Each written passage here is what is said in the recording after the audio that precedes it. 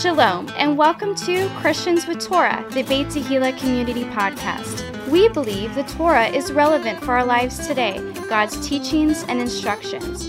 You may very well be part of the first generation to be born again, filled with the Holy Spirit, and have the Torah, a Christian with Torah. Join us as we honor the living God through the study of His Word, topical conversations, and interviews with special guests. Please welcome our hosts, Pastor Nick Plummer and Ryan Cabrera. Shalom, everybody, and welcome to Christians with Torah, the Beit Tehillah Community Podcast. I'm your co-host, Ryan Cabrera, and I am in the beautiful Studio C. That's right, Studio C, with Pastor Nick Plummer. Hey, Pastor Nick. Great to be here in Studio C. It is great to be here in Studio Nothing C. can stop us. So welcome to Christians with Torah. I'm very excited to have you here. If this is your first time listening, we here at Christians with Torah are just fighting the good fight of faith, showing people that the Torah is nothing to be afraid of, that it's loving instructions and some stories, That's right? From an awesome father to his children. Amen. And so that's what we're trying to do here. So we're going to be studying the Torah portion today, Devarim. Before I jump into that, if you're watching this on YouTube or Facebook, I want you guys to like, subscribe, share, do all of that good stuff, ring the bell. That way you get our notifications when we put up new videos and all that stuff. And share it with your friends. It really helps us. If you're listening on audio, if you're on the Apple podcast app, you can review the podcast there. And I would really appreciate you doing that. 5 stars or 2 stars, whatever. I mean, just write something, tell us what you think. It really doesn't matter. All of it lets people know that we're here, and that's right. good. As far as current events, we are finishing up the 3 weeks of affliction as we speak. Last week. Yes, it will be culminating with the 9th of Av, which ends on Sunday, July 18th at sundown. And so we will be finishing the 3 weeks of affliction at that point. That's from the time of Tammuz 17, Golden Calf Incident, walls breached in Jerusalem. Yep. To, of course, the 9th of Av, which is, of course, the destruction of both temples. That's right. That's what the Jews call it. That's right. So it's a cautionary time, reflection time. It is definitely a cautionary and reflection time. Keep your antennas up. Be ready for anything. That's right. Other current events. August 2nd, we're very excited to welcome Jeremy Gimpel. If I can, I'm going to snag him for a podcast, but he will definitely be here on Monday night to speak to us. And so we will live stream that event, I believe. Hopefully, yes. Yeah. And I will tell you this. He is an awesome, awesome man. Orthodox Jew from Israel. He is. I would say that if you don't know who he is, look him up. Listen to some of his podcasts. It's like the Land of Israel Network. But at the very least, check him out on Monday night, August 2nd, where he will be here at Beit Tehillah with us. And then last but not least on my little announcements here, my little notes, is August 8th begins the month of Elul and the season of Teshuvah. In the evening, yes. The season of return, Teshuvah. Return and repentance. And to get our hearts ready for the fall feasts, here at Beit Tehillah, we always do a Daniel fast for 21 days. It'll take us all the way through the Day of Atonement, Teshuvah. That's correct. So 40 days. 21 days for the Daniel fast, 40 days for Teshuvah. That's right. 40 days of returning to God. So let's jump into the Torah portion. What do you say? Sure. Are you ready to jump into the Torah portion? I'm ready to jump into the Torah portion right now. It is Devarim. It means words. It means words, and it's, And it's found in Deuteronomy, chapter 1, 1 through 3:22. Book of Remembrance. So I got to do a little outline real quick here. Yes, a little survey real quick here. We know the book of Leviticus is broken up into, of course, 2 parts. Book of Numbers is 3 parts. Deuteronomy is 4 parts. 4 parts to the book of Deuteronomy, the book of remembrance. Chapters 1 through 4 are remembrances of the past. We're going to hit that today. Chapter 4 and verse 44, all the way through chapter 26 are commandments for the present. Part 2. Part 3 is options affecting the future, will be found in chapters 27 through 30. And then, of course, parting words of Moses, chapters 31 through 34. There's 5 key words found in the book of Deuteronomy. 5 key words are to remember, obey, blessing, curse, and covenant. So there you have it. So basically, that is the overview, the Old Testament's Jensen survey of that. giving us some information. So we're going to jump right into Israel at Horeb in Deuteronomy chapter 1, verses 1 through 8. We're going to kick it off with a reading. All right, let's read it. Verses 1 through 8, you said? That's it, 1 through 8. All right. These be the words which Moses spake unto all Israel on this side Jordan in the wilderness, in the plain over against the Red Sea, between Paran and Tophel, and Laban, and Hazarot, and Dizahab. There are 11 days' journey from Horeb by the way of Mount Seir unto Kadesh Barnea. And it came to pass in the 40th year, in the 11th month, on the first day of the month, that Moses spake unto the children of Israel according unto all that the Lord had given him in commandment unto them. After he had slain Sihon, the king of the Amorites, which dwelt in Heshbon, and Og, the king of Bashan, which dwelt in Ashtaroth, in Edrei, on this side Jordan, in the land of Moab, began Moses to declare this law, saying, The Lord our God spake unto us in Horeb, saying, Ye have dwelt long enough in this mount. Turn you and take your journey, and go to the mount of the Amorites, and unto all the places nigh thereunto, in the plain, in the hills, and in the vale, and in the south, and by the seaside, to the land of the Canaanites, and unto Lebanon, unto the great river, the river Euphrates. Behold, I have set the land before you. Go in and possess the land which the Lord sware unto your fathers, Abraham, Isaac, and Jacob, to give them and to their seed after them. So God wants to give the land to his children. It says right here, behold, I have set the land before you. Actually, in the Hebrew, it says, I have given it to you. Yeah. Given it to you. So what was the time frame for the beginning of Deuteronomy? So this is happening in the 40th year, in the 11th month, on the first day of the month. So they leave Exodus in Egypt, and it goes 39 years, 11 months, and a day. He said 40 years you'll be in the wilderness. That's right. So when they go into the land of Israel, yes, with Joshua as their leader, right, the Ephraimite, it will be the 41st year. So this is the first year after their punishment. Yeah. Right. So year 41. In Deuteronomy 1:13, it says, Take you wise men and understanding, and known among your tribes, and I will make them rulers over you. Yeah. So leadership is so important. It is. You know, the first person you lead is yourself. That's right. So leadership is very, very, very important. You know, it's interesting, even though they had dropped the ball and messed up and were going to be in the wilderness for 40 years and they were just boo-hooing and crying, they said, well, we want forgiveness. Please forgive us.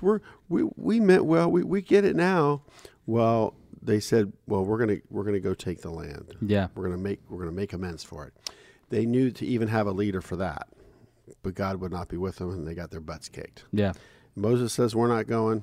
And the Ark of the Covenant's not going. And then they go anyways. So anyway, it's very important that we have men in leadership today with integrity and character. Oh, I agree. Because there's a lot of charlatans, a lot of cult of personality, a lot of narcissists out there. Well, and to go into the land, you want to have good leadership. I do have a couple quick notes about what we just read, right? I noticed a few key things. The first one being that when Moses spoke these words, he spoke them to some of Israel? Part of Israel? All of Israel. All Israel. So I thought that was interesting. I really like the fact that it was all Israel because anyone that is a believer in Yeshua becomes grafted into Israel. And now all of a sudden, Moses makes it clear. I'm talking to those that are here and those that are not here in another section, right? He's speaking to all Israel. That means you. And this is actually written by the words of a man who's going to go be with the Lord. That's right. These are like the last words of a dying man. So there wasn't a lot of time that's going to take place between now and going to the promised land. So Deuteronomy is quite compact and quite quick. That's right. As far as a book goes. And of course it says here that how were the captains divided among the people? In thousands, hundreds, 50s, and 10s. So remember, you might be in a little congregation of 10. Yeah. You still have to have a leader. You know, I had a guy that called me one time, was having such a hard time and couldn't keep his group together. And I said, well, you know, have you established a leader? He says, well, no, I mean, I was facilitating it, but no, we didn't. Well, I said, well, there's your first problem. The second problem was they didn't have an outline on what they wanted to accomplish by meeting together. Yeah. So to make a long story short, if you say, I facilitate, I'm the leader, here's the outline, then people know who the leader is and what's going to happen in that Torah study or that Right. Bible study. Because people will come in and try to take over or discuss other things or hijack it or whatever. Sure. And so if you have a leader and you have an itinerary or an outline, it helps to eliminate a lot of confusion. I agree. One last note was this. I noticed that it says Abraham, Isaac, and Jacob, right? And to give to them and to their seed after them. But what is he giving to them? He's giving to them, it says all the way here, right? It says the place is nigh thereunto. So we're talking about Moab. It's talking about the land of the Canaanites. That's all of modern-day Israel. Lebanon, which is north of Israel, right? Unto the great river, the river Euphrates, all the way over past Jordan, all the way east over north of Saudi Arabia and even possibly part of Saudi Arabia. And it says he's giving all that land to Abraham, Isaac, and Jacob and to their seed after them. And we know who the seed of Abraham is. Well, if you're in Christ, you're the seed of Abraham. Exactly right. Moses was in charge of hearing the difficult cases among the people, which is really cool, you know. You didn't have to do everything. You got to delegate. We have, I think, 29 people in leadership at Beit Tehillah, about 29 people. Of the original adults who left Egypt, only Caleb and the son of Jephunneh, Judah, and Joshua the son of Nun, Ephraim, were allowed to go into the land. So Joshua actually experienced Egypt, the wilderness, and he gets to go into the promised land along with Caleb. That's a picture of the two houses, Judah and Ephraim. Yeah. You're right there. So Ephraim is the new leader. So that means over those 40 years, they buried at least 603,000 people.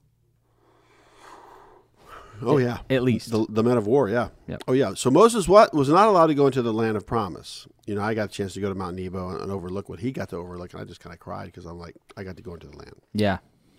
But, of course, Moses showed up at the Mount of Transfiguration with Yeshua, so he found a way to get into the land, or at least above it, you know. Yeah. Yeah. Something to think about. Very interesting.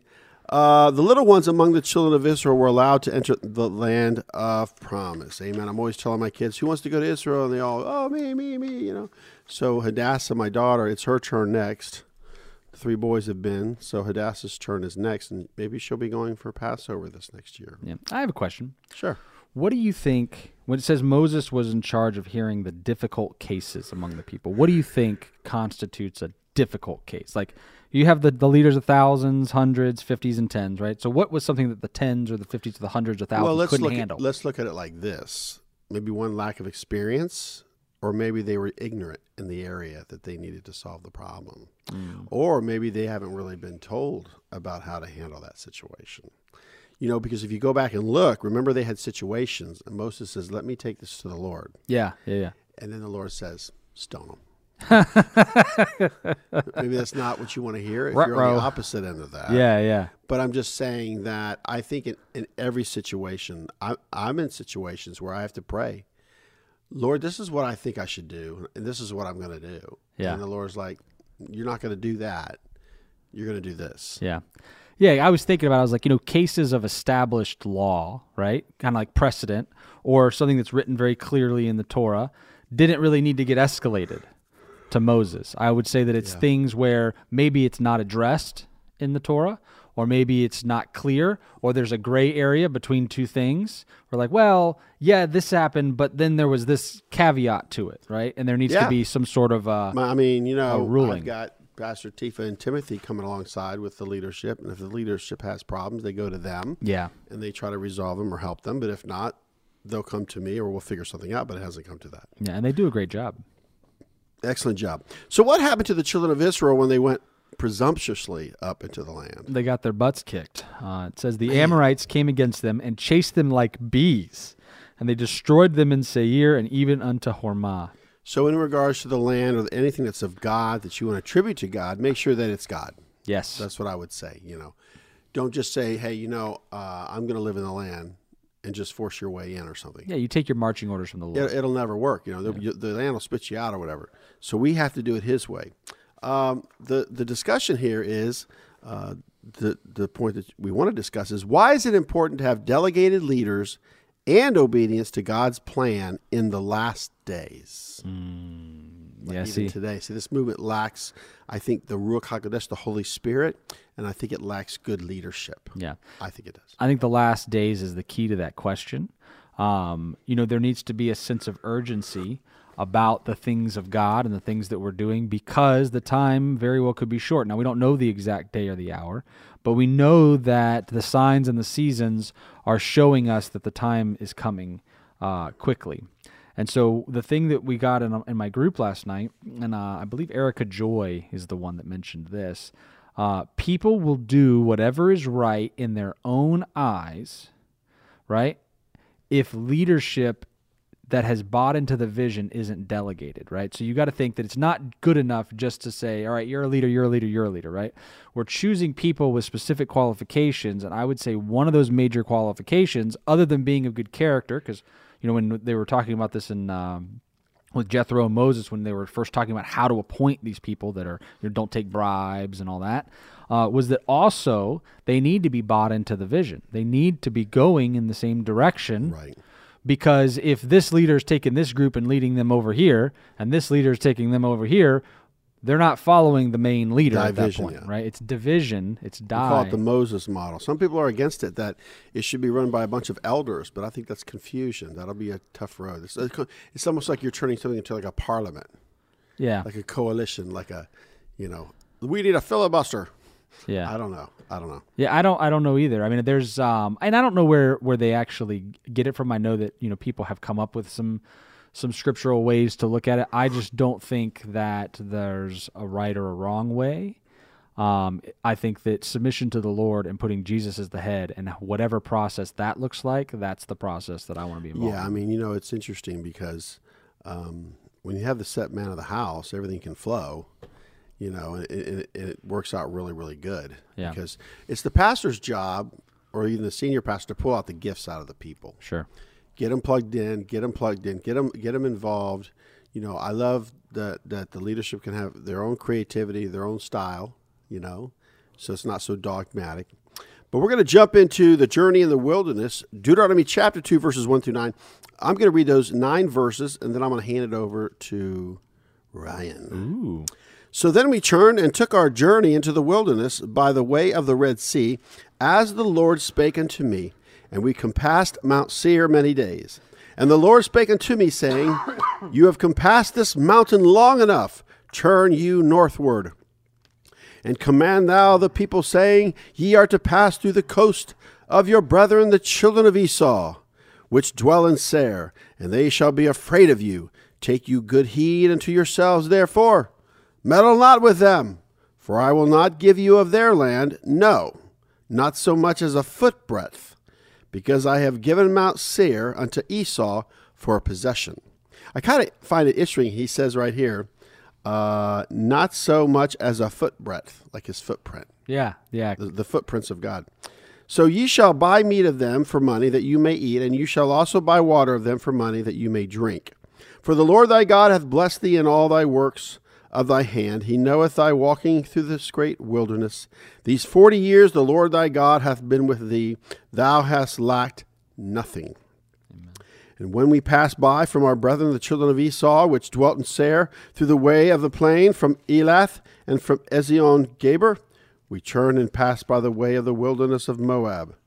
And the Lord said unto me, Distress not the Moabites, neither contend with them in battle.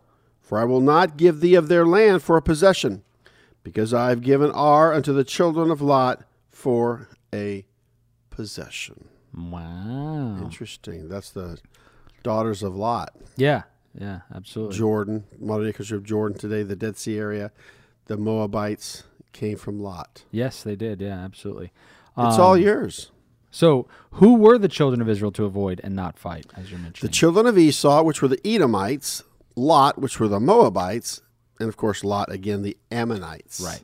Ammon. Right. So the children of Lot and the children of Esau, you remember back in Genesis these stories, but yet here we are in Deuteronomy, years and years later, 500 years later? And we're talking about the descendants of the other groups that are not part of that promised seed of Isaac, right? Interesting. It is interesting, but that God, remember, he's keeping his promise here. Because remember, if he doesn't keep his promise to Esau, and he doesn't keep his promise to Lot, what chance is there that he's going to keep his promise to Isaac and to, Good point. Ishmael? I want to say this. There's a big thing now, even among a lot of the Jews in Israel, that there's a lot of debate about Israel to some degree, but they're basically saying, listen, if you come to our country, which is a Jewish state, Sure. and you support it, and you come alongside us, you are considered part of Israel. Yeah. And I only say that because Lot was the nephew Yeah. Of Abraham. of Abraham. Yeah. So Abraham had a brother who had a son, Lot. Yeah. And Lot didn't have his father because his father passed away. So Abraham took Lot in as his nephew. So Lot is considered a descendant of Abraham because of his faith, Right. not because of his dad, Right. That's right. but because of his uncle. That's right. Now check this out. Come on, somebody. So speaking of this, That's why you get the Moabites and the Ammonites today. That's right. As a matter of fact, Naphtali Bennett, the 13th prime minister, by the way, is making some serious peace accords with Jordan, giving them extra water, giving them a deal. Very interesting. It is interesting. Think about it. Go back and look at why they should be at peace with that area. Yeah. Because God promised them, said, hey, listen. Well, I'm saying prophetically that's going to be theirs anyway. No, but I thought that was, that's just recently, though. Recently that's going down right now. Yeah. That we need to be at peace with Jordan. So speaking of what you're saying, there's a cross-reference in Romans chapter 9, right? Because when we're talking about God keeps his promises to these other groups, right? But that Right. there's a group called Israel. And Right. it says here in Romans chapter 9, verses 6 through 8, it says here, not as though the word of God hath taken none effect, for they are not all Israel which are of Israel. So even just because they are children of Israel, right, of Jacob, doesn't mean that they're all Israel. Neither because they are the seed of Abraham are they all children, but in Isaac shall thy seed be called. So just because they're children of Abraham doesn't mean they're part of that promised seed, which is Isaac. That is, they which are the children of the flesh, these are not the children of God, but the children of the promise are counted for the seed. Right. So just as you mentioned, Lot is attaining to that promise, right? Because there's a promise. We attain to it. Therefore we are. Yes. The promise in the Greek is epigelia. A Epigelia. divine assurance of good. All right, let's talk about the men of war. It's all yours. It is all mine. So all the men of war died in the wilderness. So this is the 603,000 people that I was talking about. 550. 603,550 men. I'm pretty sure that's that the I was numbers. talking about. I don't have my numbers. Yeah, I'd have to go back and look at it, but That's it. It's a big number. That's a lot of people to bury. Now, if you were 19 years old and 11 months at the time that this judgment was given, Boy, then you make it in, right? You make it in to the promised you're land. hoping, yeah. So all of those Hope he doesn't get my people. birthday mixed up. So think about this. Did you think about this? The oldest people, aside from Joshua and Caleb, I don't know how old they were, Nobody made it. but were 59 years old. Yeah. If you were 60, you died. So it was like you hit a wall, like a brick wall. Oh, gone. So Interesting. the other question that I had, and I don't know that there's really, I'm sure there's scholarship on this, but I haven't read it, was about the age of the women and how that worked out. Was it over 20 for them as well? Because we're talking men of war over 20 had all died, and we know that for sure. But maybe there were women that were older, and they lived to a old age or whatever. But I thought about it, and I was like, for 40 years, if somebody was, say, 50 years old going out of Egypt, then they'd have to be 90 going into the promised land as a woman if that were the case. So there's a good chance that a large swath of them died as well. So we're talking probably around about at least 1 million people dying in the wilderness. Yeah, I mean, now something to consider is this. Very interesting. And Jonathan Cahn makes mention. He thinks COVID-19, this particular virus worldwide, is a result of shedding of innocent blood, abortion, innocent blood. And he believes it was that generation that allowed these laws to be passed. Right. That God says, okay, this plague or this virus really affects the older generation because they're the ones most affected. Just something to think about. We have established that. Yeah. If you're of a certain age, your chances of COVID are greater. Sure. And that's the largest group of people that were taken was that age group. Out of all the people that have died, I would like to see the numbers of how many died of COVID at this certain age. Yeah. So it's just something to think about. I mean, I don't know what the exact statistics are, but I've seen some statistics, and it's overwhelmingly that older generation. I want to say that during the height of the pandemic, the average age of the person dying was something like 84. Average. So that's... I'm going to go back and look at those numbers because it's been a year. All right, let's continue on because now, Israel's on the march. They are. They're on the east side of the Jordan River. They can't mess with Moab or Edom. Yeah. So they're going to go north above the Dead Sea there. That's they're right. moving in. Passing through. So they encounter King Sihon of Heshbon, and he would not allow the children of Israel to pass through his land. So he was defeated because he was in the way by Israel. Just think, he could have let them pass. He I wonder why. I wonder if he could have let them pass, right? I mean, it doesn't say, God says engage them, take them out. It doesn't, does it? Yep, and it says here in verse 33, "And the Lord our God delivered him before us, and we smote him and his sons and all his people, and we took all his cities at that time and utterly destroyed the men and women and the little ones of every city. We left none to remain." That's Deuteronomy chapter 2, verses 26 through 34. It says here, "And I sent messengers out of the wilderness of Kedemoth unto Sihon, king of Heshbon, with words of peace, saying, Let me pass through thy land. I will go along by the highway. I will neither turn into the right hand nor to the left. Thou shalt sell me meat for money, that I may eat, and give me water for money, that I may drink. Only I will pass through on my feet. But Sihon, king of Heshbon, would not let us pass by him." Boom. There you go. It's going to be a war then. Yeah, that's right. There's no getting around it. Now, this is the east side of the Jordan, which is now Reuben and Gad territory. Half tribe of Manasseh. And half tribe of Manasseh, exactly right. And so Israel took the cattle and the spoil of the cities. Now, there's going to be a kind of a repeat now with the king of Bashan, King Og. We've got time to read. So let's check out Deuteronomy chapter 3, verses 1 through 11. Israel defeats Og. Here we go. I knew he was coming. I can't hold I need Conan. I need him now. I need Conan. He cannot stay quiet forever. Tell us what a real victory is, Conan. All right, let's do it. What's the real victory? Okay. What is no. What are the greatest thing in life? Right? What are the greatest things in life, Conan? To crush your enemies, to see them driven before you, and to hear the lamentation of their women. Wow. Yeah. No, it's great. That's a victory. We might need that. That's in the literally last days. from a quote from Conan the Barbarian. Yeah, we the might movie. need that in the last days. Yeah. Yeah. All right, so here, let's start chapter 3, verses 1 to 11. We got time. All right, then we turned and went up the way to Bashan, and Og, the king of Bashan, came out against us, he and all his people, to battle at Edrei.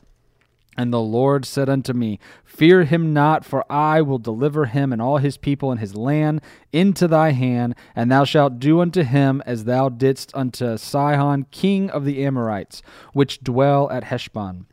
So the Lord our God delivered into our hands Og also, the king of Bashan, and all his people, and we smote him until none was left to him remaining. And we took all his cities at that time. There was not a city which we took not from them.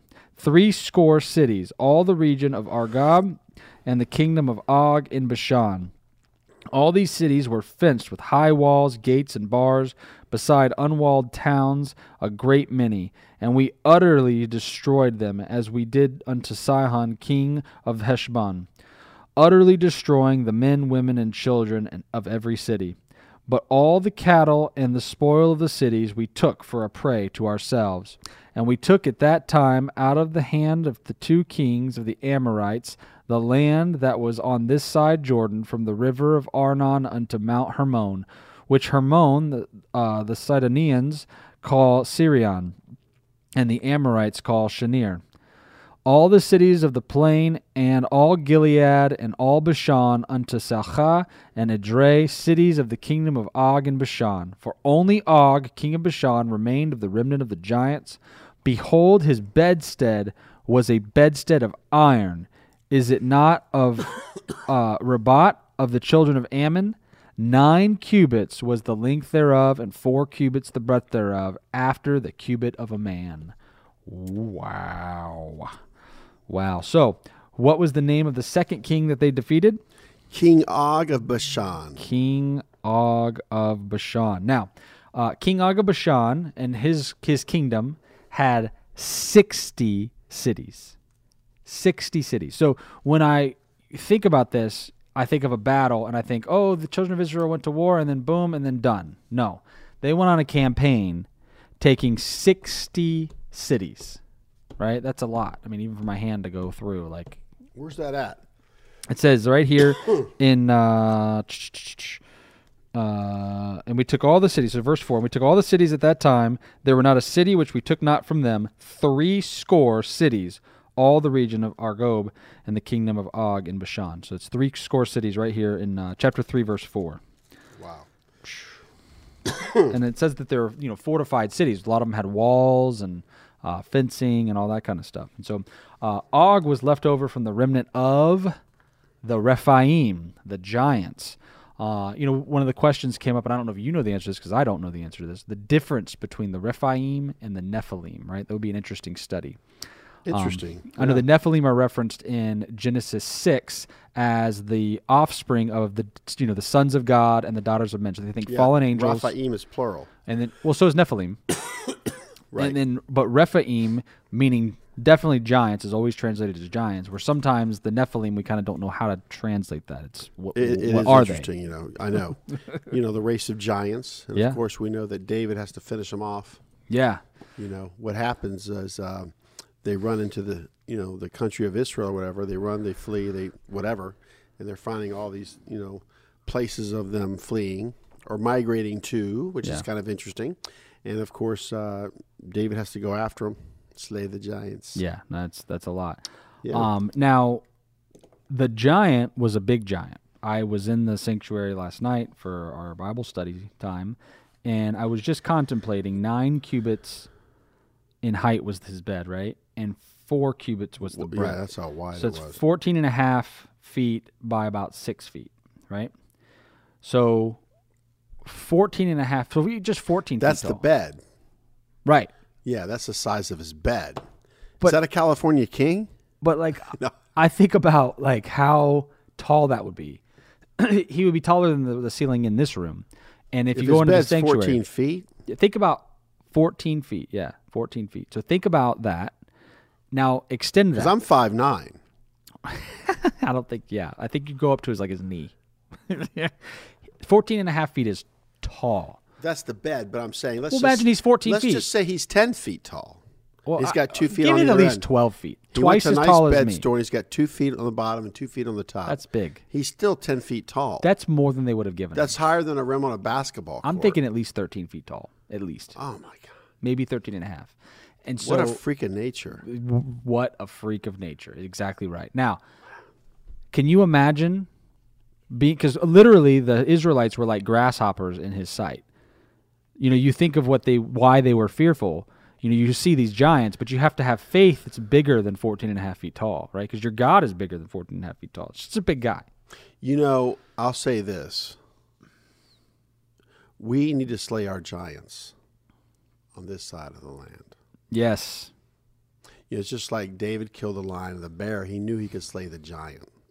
So I believe we're facing the giants today. Oh, yeah. Somehow, some way, something's cooking, something's going down. Yep. That we have to get to the place where we can slay the giants. Well, what's the key to slaying giants? It's recognizing, first of all, what are the promises of God that I'm moving towards, that I want. Yeah. And then what's holding me back. Yeah. What's actually keeping me from receiving what I need to receive. These are personal giants in our land. Right. It could be a lot of things. Yeah. So we have to stop and ask ourselves, is it spiritual? Is it physical? Is it financial? Is it mental? Is it psychological? Whatever it is, God is bigger. That's right. And I want to make it very clear as we get into these scriptures that God didn't tell them to go check out the land to see if they could take it. He wanted to show them that what they were getting. What the Hebrews say, the Hebrew context is they were tourists. Yeah. With sunglasses and flip-flops and shorts and Panama hats and just, hey, check it out, man. Look at this. This is so cool. Yeah. So I would say that if you love the land of Israel and you want to be there, there's nothing stopping you. God's gonna make a way. Yeah, I agree with that. There's a good song in VeggieTales called "God is Bigger Than the Boogeyman." And I just encourage you guys to go and look that up because it is encouraging, to say the I least. think he is. We have to have faith like a child. Because, you know, know? the boogeyman doesn't exist. No, he doesn't. And neither do the Giants because they're So- not really that big. So continue on. All right, I'm going to keep going. You ready? Keep going? Because we do have obstacles that we will overcome. We're moving towards. Yep. That's what we're doing here at this church. All right, so here we go. What 3 tribes received their inheritance east of the Jordan? Reuben, Gad, and half tribe of Manasseh. That's right. And I just want to tell everyone that if you want to go on our YouTube channel for Beit Tehillah, look up Jeep Tour. Oh, yeah. That's on the east side of the Galilee. That whole area is farm country, fruit trees. I'm not sure if it's mangoes or what exactly. That's half tribe of Manasseh territory. Yeah, so that whole right next to the Galilee, down that area, that's the Jeep Tour. Just so you want to look at it and say, wow, that's the other side of the Galilee. It's very fertile, very cattle friendly, fruits growing, very fertile. Yeah. Aaron, when he was here, did a great talk, and I believe those talks are on YouTube now, on our Beit Tehillah YouTube channel. So look up Aaron Lipkin on there as well. Past, present, and future. He talks about the half tribe of Manasseh and Reuben and Gad. Fascinating theories. Yeah. Fascinating theories. Makes you think. It really does. And so did the 3 tribes have to cross the Jordan and help the other tribes fight in order that they could receive their inheritance as well? Yes. Now, when I first thought about this, I was like, man, that's not fair, right? I mean, why do they have to go in and fight for that? But guess what? Everybody just fought to get them their land. 60 cities from King Og, right? All the cities from King Sihon. So all of that area has now been fought for by everybody together. And then you get to stay behind and just, enjoy your farm life? I don't think so. You got to go in and help everybody else take the land. Amen? Now, this is great. Who was going to fight for the children of Israel? It's going to be the heavyweight champ of the world, That's right, baby. Mike Tyson. The Lord your God. The undisputed champion of the universe, Yahweh Elohim. That's right, the Lord your God. That's right. Ain't that the truth? So here's the That's last good. verse of the Torah portion. Ye shall not fear them, for the Lord your God, he shall fight for you. Amen. So if you're going after the things of God and you have the heart of God, Oh, yeah. that's why I would say those of you that are listening to this podcast, this is not an arrogance or pride or anything like that, but we believe that we have the heart of God. We've got God's heartbeat. We have a desire, at least, And to have the so, heart so of God. his thoughts are higher than our thoughts. His ways are not our ways, but he has shown us his heart towards Israel and the Jewish people. Yes. Christians need to wake up. Anti-Semitism is on the rise. Who's going to stick up for the Jewish people, right? That's right. So we've got some a discussion question here for kind of the remainder of our time together. And the question is this: why is it important to know how to do spiritual warfare? Well, I would say this. We have to know our enemy. So he doesn't have some secret weapon against us that we haven't seen before or that no man has experienced. Yeah. He's going to use the same tactics that he used against Adam and Eve or against even the Apostle Peter. Mm-hmm. Don't get in the way of the promises of God. Don't get in the way of the purpose of God. Don't alter his purposes. So we have to know that we're not battling flesh and blood. We have to know that we submit ourselves to God, resist the devil, and then he'll flee from us. I think that's one of our reference verses. So, yeah, we can get into all that. I absolutely want. I'm so like. Let's go ahead ready and to go read for some it. verses. What do you got there? So You want to do like Ephesians 6, 10 through 17? Oh, yeah, I'm going for it. So last night, Erica Joy, who I believe she is a spirit-filled woman, and, I believe that she had some good things to say last night to our group. And one of the things that she said was that the enemy doesn't rest. He's not taking a day off. And so because he's not taking a day off and he's not resting, we have to be daily doing these things. That's we're true. gonna He read doesn't right now. sleep. That's right. And so here's what it says. We're going to start in, this is Ephesians, which is in the New Testament. Because, it's the New Testament. I discovered the New Testament. Thought maybe it might be in the Apocrypha. So Maybe not. here we go. It's chapter 6 of Ephesians, verses 10 through, and I'm going to go all the way to 20. We're in spiritual warfare right now. I'm going to go all the way to 20. So it says here, finally, my brethren, be strong in the Lord and in the power of his might. Put on the whole armor of God, that ye may be able to stand against the wiles of the devil. For we wrestle not against flesh and blood, but against principalities, against powers, against the rulers of the darkness of this world, against spiritual wickedness in high places. Wherefore take unto you the whole armor of God, that ye may be able to withstand in the evil day, and having done all, to stand. Stand therefore, having your loins girt about with the truth, and having on the breastplate of righteousness, and your feet shod with the preparation of the gospel of peace. Above all, taking the shield of faith, wherewith ye shall be able to quench the fiery darts of the wicked, and take the helmet of salvation and the sword of the Spirit, which is the word of God. I'm going to read these last 3 verses here all the way to 20. And it says this, praying always with all prayer and supplication in the Spirit, and watching whereunto with all perseverance and supplication for all saints, and for me, that utterance may be given unto me, that I may open my mouth boldly to make known the mystery of the gospel, for which I am an ambassador in bonds, that therein I may speak boldly as I ought to speak, right? So we wanted to know one of the reasons, and I believe the answer key here is in those last 3 verses as to why spiritual warfare is important.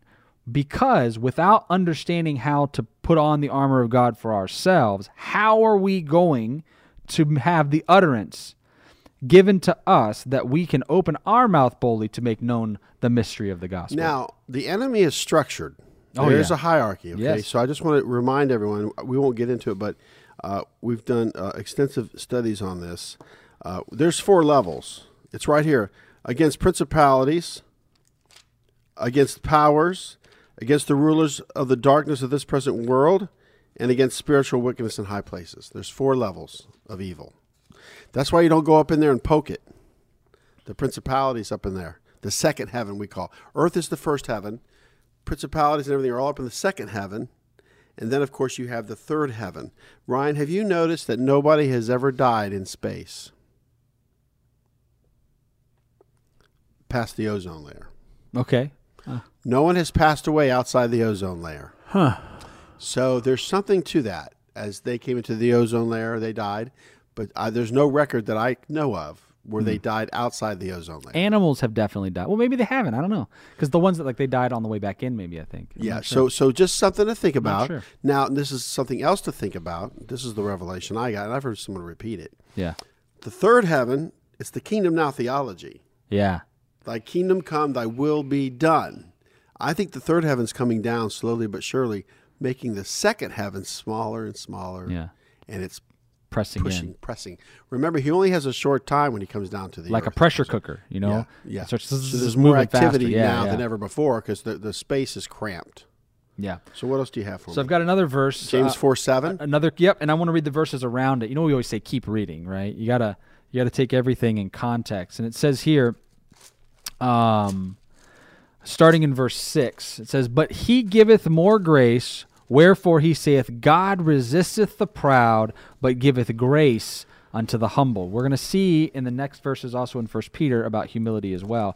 And it says, "Submit yourselves therefore to God, resist the devil, and he will flee from you." So the first key there, right? How do we do the spiritual warfare? Resist the devil first. Submit yourself to God. Submit yourselves to God. Give yourself to God. Submit yourselves to God. Submit yourselves therefore to God. Resist the devil, and he will flee from you. Now, you can submit. I'll let you finish. Yeah. But you can submit to God, but not resist the devil because you don't know his tactics. Interesting, yeah. Because I've had people tell me, well, I've submitted to God. I'm doing this and I'm doing that. Okay. Now, what's your situation? Well, it's obvious that that person's being used of the enemy Yeah. to get to you. And then you think, well, it's a family member, but it's being used of Satan Yeah. to get to you. Just like when Peter says, oh, no, you're not going to go down to Jerusalem and be crucified and died.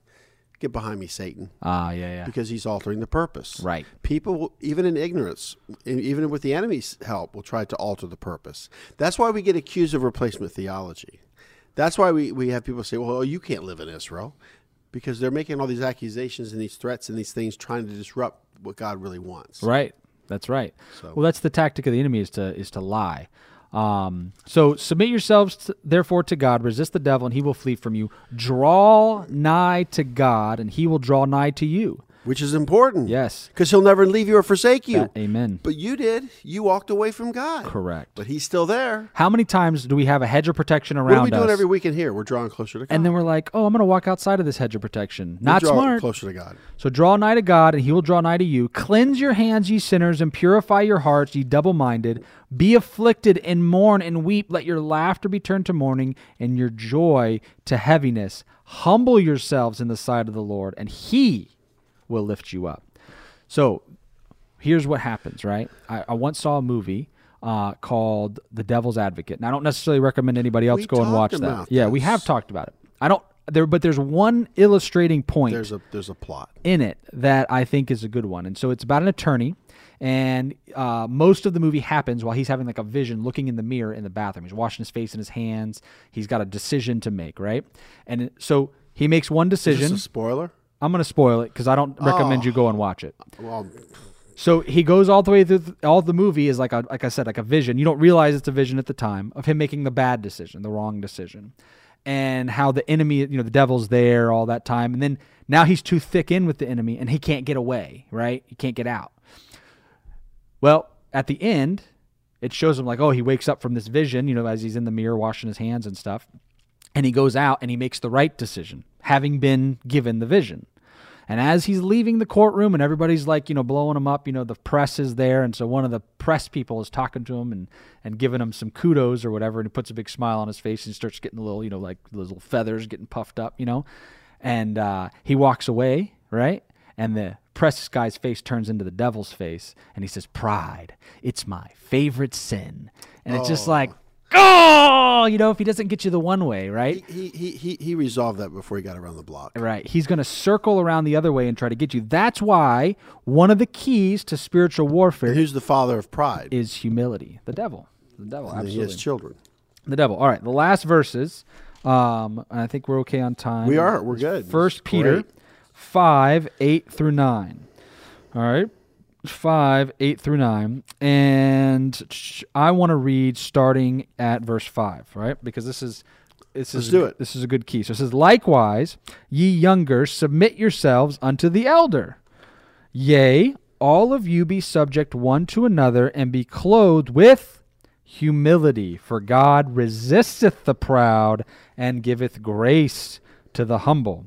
Humble yourselves, therefore, under the mighty hand of God, that he may exalt you in due time, casting all your care upon him, for he careth for you. And then I'm going to finish these last ones. Be sober, be vigilant, because your adversary the devil, as a roaring lion, walketh about, seeking whom he may devour, whom resist steadfast in the faith, knowing that the same afflictions are accomplished in your brethren that are in the world. So the key of these verses, again, was humility, right? Humbling ourselves, because the enemy will use either afflictions, right? Or he'll use prosperity. Either way, he's working you into one direction or the other. Afflictions to make you turn away from God in anger, right? Or prosperity and pleasure to make you turn away from God in pride, puffing yourself up. Right. Amen? So spiritual warfare is a big deal. I think it's important, especially now, for us to be sober and vigilant, because the adversary doesn't take a day off. He is roaming around like a lion, That's right. looking for whom he may devour. I was talking last night about the coyotes I have on my property. One of the things I've noticed is they're always going after the low-hanging fruit. They don't go after a big ram. They don't go after a big sheep or a donkey or anything like that. What do they go after? A chicken. A lamb. Why? Because they can grab it and run with it. They want they don't want to fight, right? They don't want to scuffle. They just want to take something and run. And so what we need to be is put on the armor of God so we're not easy prey. Right. So if we're doing the things, if we're doing spiritual exercises, reading our Bibles, praying, worshiping, right? Fellowshipping together, doing the things that God has called us to do, keeping our eye on Jesus, these things will make us strong in the spirit, right? It says that one of the pieces of armor is the shield of faith. When our faith grows, right, our shield grows bigger. You can quench all the fiery darts of the enemy. Because the enemy's a liar. He's you want your shield to grow. Right. He's throwing lies at you. Right. Right. And that way that he works, right? He's twisting the word of God. Did God really say? Or he's saying, wait, you believe that? Wait, that's silliness, right? You buy into that old, Well, I think the first step is to quit listening to his voices. Oh, yes, of course. My Heavenly Father loves me and encourages me. And if I hear something like, you're not going to make it, you're not good enough, I say, you know what? I'm not a failure. I'm a success. Here's what I'm I know. The Son of God. Here's what I know from experience. And that'll heal you of respiratory problems. I think you taught me this, that when we are triggered by the enemy, when we know the enemy's coming at us, and we start to do godly things as we're triggered, right? So we see the oppression coming, we see the stuff coming at us, and then we love and we serve. That's right. We read our Bibles, we worship, evil for evil. we exclaim the name of Yeshua. You just got mistreated, yelled at. Right? If we turn it around and we do godly things with those emotions that build up inside of us, instead of taking the bait and going the enemy's route, the enemy will quit messing with us, because he's like, I don't want this guy to go preach the gospel, whenever I mess with him, because then guess what? Then he's going to lose even bigger. So he just will quit messing with you. Because whenever you engage people, you're going to engage challenges. Yes. So what 2 lessons can be learned from the Torah portion, Devarim, or words, in Deuteronomy chapter 1, verse 1, all the way through chapter 3 and verse 22 from a consensus of Ryan? I mean, you go first. I want to hear yours. I'm going to go first. Yes. That's fine. Yes. It's not like those 2 chipmunks. No, after here. No, here. No, here. All right, let's just do it. All right, already? Here's what I got. And tell me if this is not appropriate for today. Yeah. What did I get out of the very first Torah portion in Devarim, Deuteronomy? Number 1, be under good leadership with integrity and vision. Number 1. I agree. Number 2, know the promises of God, do them, and do not alter them. Yes. That's Those are good. That's, oh boy, if we could just keep with that, man. I'm looking for good leaders. Yes. Yeah. All right. So my first one had to do with leadership. It says, it's important to delegate leaders who are obedient to God's plan. Ooh. Right? It's one thing to have leadership skills. Right. It's another thing to be obedient to God's plan. And so if you can get them together, that's what I want. You're in luck. My second one came from Erica Joy. The enemy doesn't take a day off. We have to put on the whole armor of God every day to protect ourselves. And then her direct quote, don't let him live rent-free in your mind. Amen. That's what you said. Don't listen to the voices. Don't listen to the voices. Listen to the That's awesome. Deuteronomy. Deuteronomy. We got all that out of the first chapters in Deuteronomy. Look at that. Good time. Praise Less God. than an hour. Praise God. That's good We stuff. covered it. We did. Whew, this is it. I feel like I've run the race, All right, let's pray us out. Father, thank you, Lord. We're so thankful for your words, your Devarim, that we can get into your scriptures on a daily, weekly basis, God, and that we can look around and see that in the current events happening in the world, that nothing is new under the sun, and we can take comfort that you have things under control, that we can receive your peace through your Holy Spirit and through the saving grace of your Son, Yeshua, who died on the cross for us, that we might be part of your family, God, and called to your purposes. And so we just thank you today for those things, and we lift you up on high where you belong in your rightful place, because you're worthy and awesome. And so we thank you again in Yeshua's mighty name. Amen. Amen. Bless you guys. Have a great week.